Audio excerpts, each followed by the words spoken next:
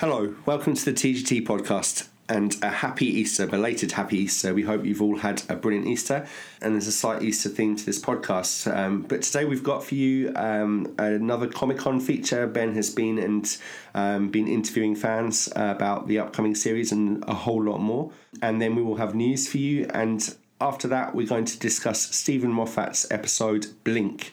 And Ben, you might be able to elaborate about why we're going to be doing that. Yeah, well, the episode is obviously famous for the Easter eggs with the Doctor talking through the DVDs. So we thought it'd be appropriate, since it's Easter, to look at the episode full of Easter eggs. Okay, so all that's coming up in a little while, and now we're going to go straight over to Ben at Comic-Con in Birmingham. Okay, so firstly, what do you think of the new logo? It's okay. It's fine. I'm fine with it. I'm just excited that it's coming back. Just so much of a gap between 9 and 10, and yeah, I'm just glad it's coming back. Whatever logo they want to use is fine with me. Just put Doctor Who back on. I like it. I wasn't like when I first heard it, saw it. I thought it looked like the Doctor Strange logo, but I actually do like it. It's like fresh. It's completely different. Yeah, it's quite nice. It's something different, something new, refreshing the logo. Yeah. Very good, very colourful as well. I love it. It's just brilliant. I think it's all right. I like that they're sort of changing it as the Doctor evolves. But when the new series starts, only time will tell if it's appropriate. Yeah, I think it's all right. It's a bit basic, but sometimes that's all you need. Just need to go back to basics. I think that's what the show needs. It's got a bit complicated in the last couple of series, so just back to basics. What did you think of Jodie's first scenes? I loved it. Like when she was first cast, I wasn't so sure, but when I saw the regeneration scene, the post-regeneration scene, I was just like, yes, they've done it so perfectly. And the fact she only said one line as well, I think really works. I think the scene was perfect how they did it. I just want to know how she's going to get out of it. That's what I want to know. One word, brilliant. It's a bit weird seeing a female Doctor, but as I did with Peter Capaldi, I'm sure I'll adapt as the series goes on. I think she's excellent. I love her. There's just something about her. She's got that madness in her eyes and that big smile. It was like, she's going to be brilliant. I'm sure she is. What are you hoping to see in Series 11? Something new. And then classic monsters back again. I want them to make the Daleks scary again, in all fairness. And I want at least something done with Gallifrey, because, let's be honest, anyone knows that Hellbent was an absolute disappointment. Except for the first part, but yeah, I want to see more of Gallifrey, man. I want to see Gallifrey come back, make the Daleks scary, some general good stories, man. The one thing I'm looking forward to is Bradley Walsh. He's going to be the companion. I love Bradley Walsh. I love the chase. So it'd be good to see him in it. I think he's going to do a good job in the show. Probably like, because they're doing a whole sort of revamp for the show and like having loads of like fresh like writers and everything and all the cast. So I want like new monsters, just something original. Yeah. Yeah, I hope they take it down like a different new road to what it's been down. Like, a new concept would be quite nice, just to refresh it all again. Just something new, but also something very familiar, if that makes sense. Yeah, just something like that. Something more like the classic Who, more like the old sort of historical stories and stuff. So, what do you think about Captain Jack coming back? Man, you know what? I love Captain Jack. He's an absolutely brilliant character, man. Like, do you know what? He just smashes every single stereotype. I mean, you know, he's not gay, he's not straight, he's not bisexual, he's not omnisexual, man. He'll go out there and do anything and anyone, man. So, he's an absolute fantastic companion. Fantastic. Yeah, he was brilliant, and he's a very much missed character. He hasn't been in the show for quite a while, so it'd be good to see him back after all this time. It was always just a good laugh when he was there. It was great fun. I cannot wait for the return of Captain Jack. Fantastic character. Brilliant. Yeah, I'm very, very excited. I've loved like Torchwood when he was in Doctor Who, and I've always wanted him to come back, so it should be really good. I just can't wait to see John step in the TARDIS with Jodie and see like, their reactions together. That's what I'm looking forward to the most, yeah. I couldn't agree more with what they both just said. I'm really, really excited because it's John Barrowman,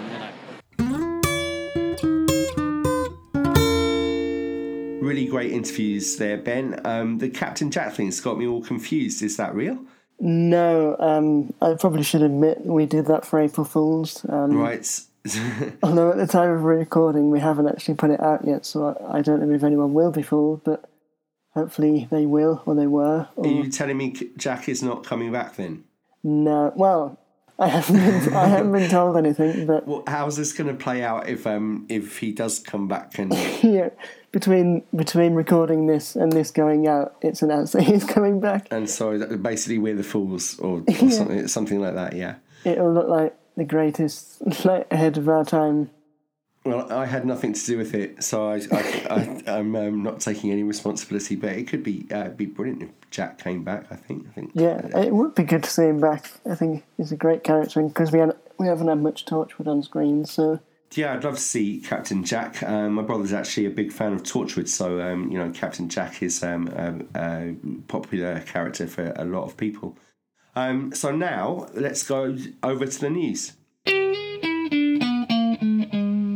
In the latest news this month, Christopher Eccleston will be attending his first Comic-Con.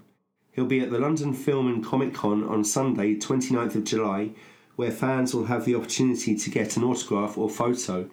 It'll cost you a fair bit though, as a photo is £85, while an autograph is £95.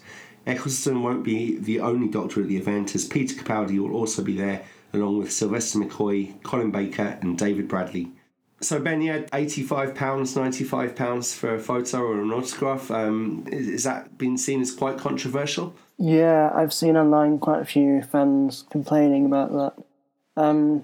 I remember a similar thing with Peter Capaldi. I don't think it was as much, but I know he charged a bit when he was doing, I think it was the Doctor Who festival.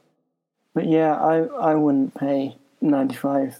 I mean, I think £30 a lot when I go to some and pay that, but especially because he's been, like you said earlier, he's been sort of distant from the show, so it's not like... You're right, I was kind of moaning a bit about it, because I do have some autographs, some Doctor Who autographs, and I really love the ones I've got. But yeah, Christopher Eccleston, he, as you say, he's been so distant from the show, and just doesn't seem... For me, it wouldn't be something that I'd feel is a great prize, if that makes sense. Yeah. But that's probably being a bit mean. I mean, Christopher Eccleston was one of the Doctors, and so that can never be taken away from him, Yeah, it is nice that he's sort of getting out a bit there and like the chance to meet fans and that. So it's nice that he's slowly making an effort, and hopefully this is the start of him sort of coming back to the fandom a little bit. Yeah, absolutely. I mean, if he's reaching back into the show a little bit, it's unfortunate that the coverage is a little bit negative regarding just the cost of a photo. I mean, perhaps I suppose what's more important is that he is re-entering the whole Doctor Who arena, and for a long time he had been notably distant from it, hadn't he? So it's great to know that he'll be there with Peter Capaldi and the rest of them. And I mean, some people will be fine with paying like for that amount of money, and London's quite expensive anyway, so yeah, if it's up to him. If he wants to charge that much, then fine, if people are willing to pay it, they will. If not, then they won't. This is I think it's one of the controversial things, isn't it? Because it's not always the actual actors or that set the prices. It's the festival. Can often be the festivals. They've got to make. Oh, I didn't know that. Yeah, well, I don't know. I think there's an element of that where the festivals will take a percentage, say. So I don't know. Does Christopher Eccleston really need £85? It's questionable, isn't it? If you know what I mean, but the festival would absolutely to keep it running and so on. Yeah. So let's just leave that for now and get back to the news. I'll let you carry on with the news. Yep. So second up, we've had a few hints about Series 11 characters this month. Alan Cummings started things off by accidentally announcing that he will be playing James I in at least one episode. And in an interview on BBC Radio 4's Loose Ends, Sharon D. Clarke revealed that she will be playing Bradley Walsh's character's husband. During the show, fellow guest Lee Mack also revealed he might have a small role in the series after months of begging Chris Chibnall to be in the show. And finally in the news, Michelle Ryan will be reprising her role as Lady Christina in a new series of Big Finish audio dramas out in September. She was very excited about returning, and we're looking forward to seeing the new adventures with the character this autumn. Now it's discussion time, and we're discussing the episode Blink by Stephen Moffat. This episode came out in 2007, and Ben's going to tell you a little bit more about it. Okay, so just a brief summary. So Sally Sparrow and her friend Kathy go to an old house, and Sally gets a message from the doctor warning her about the Weeping Angels. So then Kathy gets sent back in time by the Weeping Angels, and Sally has to try and investigate with the help of Kathy's brother, Larry. And they find all these Easter eggs on DVDs, which are actually the Doctor talking to them, instructing them what to do based on a transcript he gets later on. That we'll go into that a bit later. It's it's very complicated to sum up this episode. That's the kind of the ultimate mystery to the end of it. Go on, carry on. Sorry. But yeah, eventually they manage to stop the Weeping Angels. So yeah, that's a very, very brief summary of it. I think that's a good effort. We both watched this kind of at the last minute today. I think it's fair to say so. It's kind of such an epic episode, and that's obviously another reason why we kind of discuss it. But that's what sort of surprised me. I was reading earlier that Stephen Moffat did it very last minute, because originally he wanted to do a two-parter, but he was busy working on a series called Jekyll. Yeah. So he said, like, I haven't got time, but I can do the Doctor Light episode, and he wrote it. And I think he only did 2 drafts, and then they did it, like, started filming within, like, 10 days or something. And would you say this is the episode that really set him off as because he then became showrunner in 2009, I think? Yeah, I mean, this is the episode that sort of really got him noticed by the fans, and it won, I'm sure it won an award. And yeah, I think this is the one that everyone remembers of his. Yeah, and there are so many reasons, and you could look at right up ahead with Stephen Moffat to Sherlock, even, dare I mention Sherlock, but in terms of some of the aspects of how it's filmed, you know. But yeah, really this centres Sally Sparrow. Which is a great name for a character. I always thought that. I made the accident of making a connection, which has happened a lot in these podcasts with Captain Jack Sparrow. Just hoping that you know there was a Captain Jack thing there, but that's just an invented Easter egg of my own, which is rubbish. But Sally Sparrow, so she's kind of like a curious, but sort of. She's a photographer, isn't she? She's an artist, and she decides to go exploring, and she goes to Wester Drumlins. It's which is called a Scooby Doo house by Lawrence Slater, because it is a very creepy boarded up house, and she's a very interesting character. One of the quotes that got me about her is she answers her friend Kathy. She likes the house because it's a sad house, and Kathy, her friend, says, "What's happy about sad?" And Sally says, "Sad is happy for deep people." Yeah, I made a note of that quote. I love that quote as well. It's powerful, isn't it? Yeah, I remember I mentioned it to my friend once, and she asked what it meant, and I sort of tried to explain it to her. And I know what it means, but I can't explain it. But I do get that sometimes where, like, sad things will make me happy because it's sort of, you're getting in touch with your emotions, and it's sort of emotional and you're feeling something, which is good. Definitely, all those kind of things like empathy, and it's melancholy is kind of, I suppose, the word that sort of swims through my mind, and I'm happy you made a note of that as well, because it certainly struck me, and instantly gave the character depth, I think. But I was going to say, right at the beginning, when she reads the note from the Doctor, and it says to duck, which is, you know, quite clever, and she ducks, and the angel throws a rock. I don't understand why the angel throws the rock. Yeah. Is it trying to kill her, or just get her attention, or what? I really don't know, but it's almost like it could be Martha that throws the rock, or something. I don't know, that sounds ridiculous, but there's no real reason for that other than sort of like to say this is in real time, isn't it? Even though it's like ancient writing on the wall, and I was going to say about that because you've got I like how you consider 1969 as ancient. It absolutely is ancient, Ben, really. All too realistically so. But what I thought about that, the writing behind the wall, I thought it was really creepy because us watching it, it says love from the Doctor, you know, this real-time warning, love from the Doctor, and that would freak anyone out who didn't know who the Doctor was, right, if you know what I mean.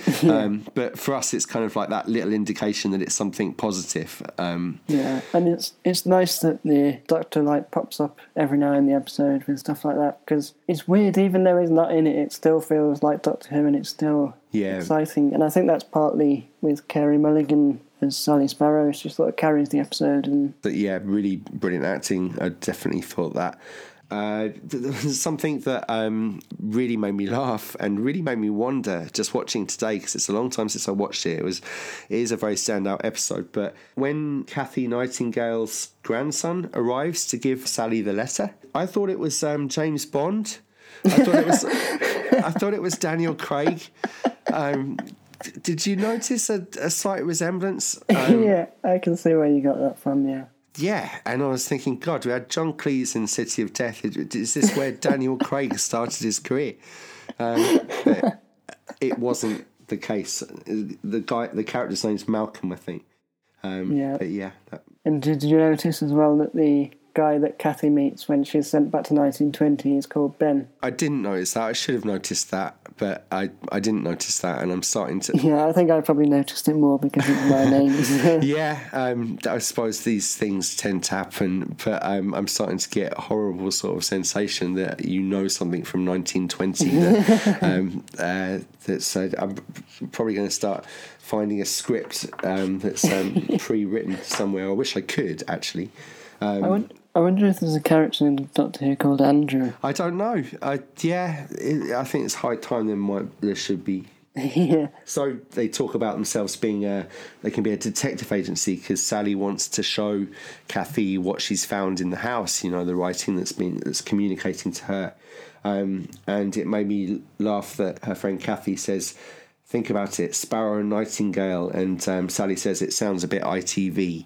Yeah. Which I thought that was pretty cool. It's like the BBC having a little pop.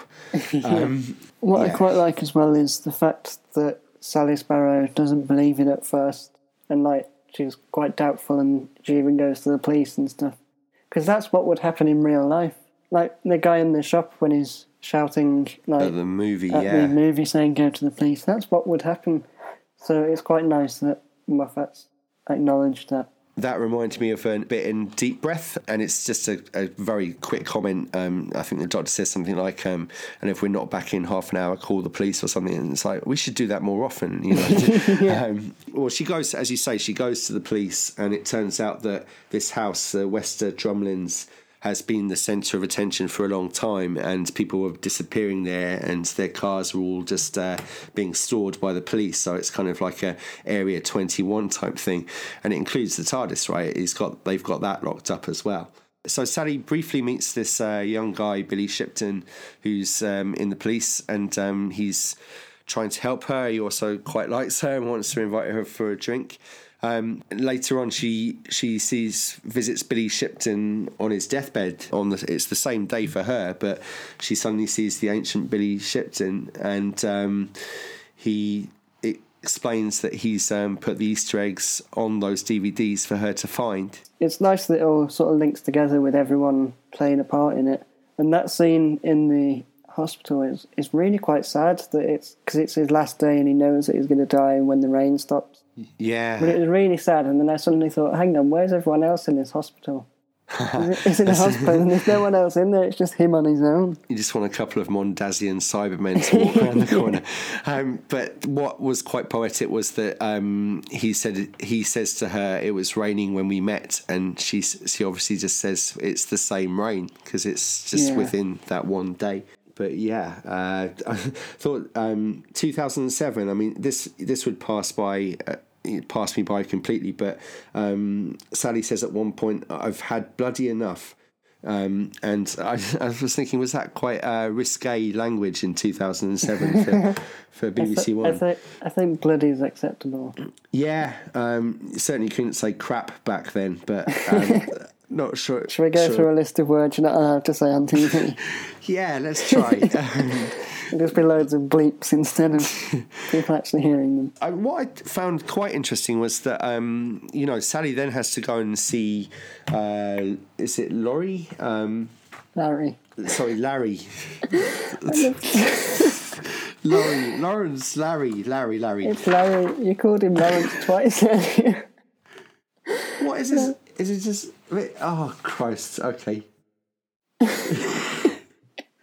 Yeah, I found it quite interesting that Sally obviously wanted to was instructed to go and have a conversation with Kathy's brother Larry. And it's like Larry's completely lost his sister, and they don't seem to make too big a deal of that. I mean, obviously the episode then gets going between Sally and Larry. They form a complete double act, by the end. But they don't really pay much homage to the fact that he's lost his sister, Yeah, well, I think initially she tells him that his sister's gone away for a bit. I guess afterwards she would have told him about her being sent back in time, and he would have understood it because he's seen it. Yeah, and I thought that kind of shows her shrewdness, doesn't it? She's quite clever at lying to him to spare his feelings. But I found it a bit odd at the end when it said 1 year later and she's flicking through the files about the Weeping Angels. I thought, would she really be still going on about it a year after and not resolved it? Well, that's the thing, because she's not got closure, and he, Larry, you can see he's kind of like he's in love, but it's unrequited because and he wants to be with her, but she needs the closure. But the episode does have to have closure, because if she doesn't hand over the files and the transcript of the conversation with the doctor, supposedly the doctor will never be able to help her, I suppose. We should say that this is the first episode that has Weeping Angels in it, which have become one of the most iconic enemies. And the Doctor explains to Billy Shipton, he describes what the angels are, and he says that essentially they're creatures of abstract. Angels live on potential energy, and they basically kill you nicely. It's a really great concept. Yeah. I kind of think since then they've been a bit overused, but back when in this episode they were mind-blowingly creative. Talking of them being in later episodes as well, actually, there was one thing that I noticed that's kind of... The later episodes have kind of spoilt this one, because I think it's the Time of Angels, the Doctor says the image of an angel becomes an angel itself. But when Sally gives the Doctor the files and the transcripts, there's a photo of a weeping angel. So that photo is a weeping angel now, and she's just giving him a weeping angel. Yeah, no, that's right. So there's all sorts of strangeness to it, and I think it's something that obviously Chibnall can now take on and wonder what direction he'll take the weeping angels. I wonder if he'll even use them, because they are sort of primarily known as a Stephen Moffat creation. Then again, they use the Daleks and Cybermen and Sontarans and stuff, so maybe he might do. But yeah, one other thing I wanted to sort of mention to you, get your opinion on.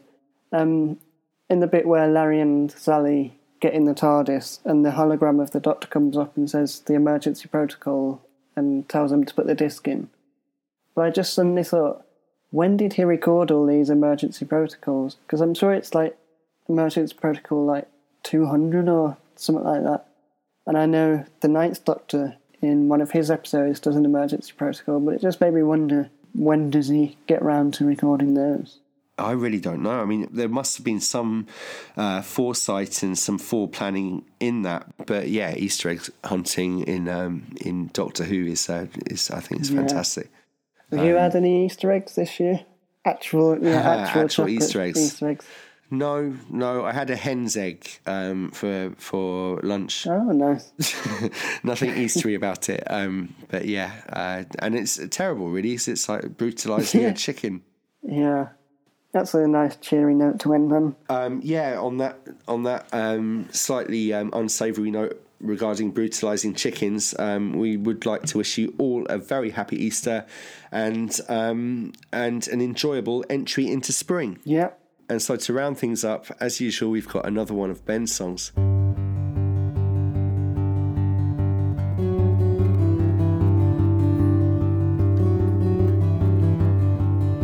You're looking for a new place to live.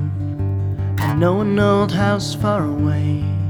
Let me tell you about Wester Drumlins, if I may.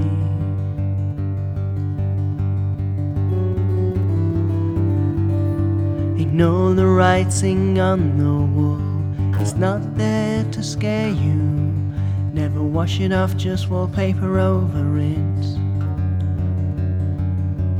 That will do. The lights sometimes just go off, so you may want to bring a torch, or better still some candles, to keep you warm. The house has so much potential, and so many weird smells. Security's quite temperamental, sometimes the doors lock shut by themselves.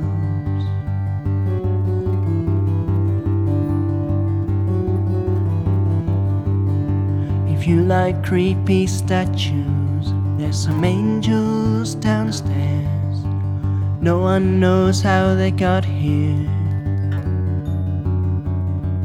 No one cares. This house might seem a little sad, but that's happy if you're deep. And if you like sadness, you might just like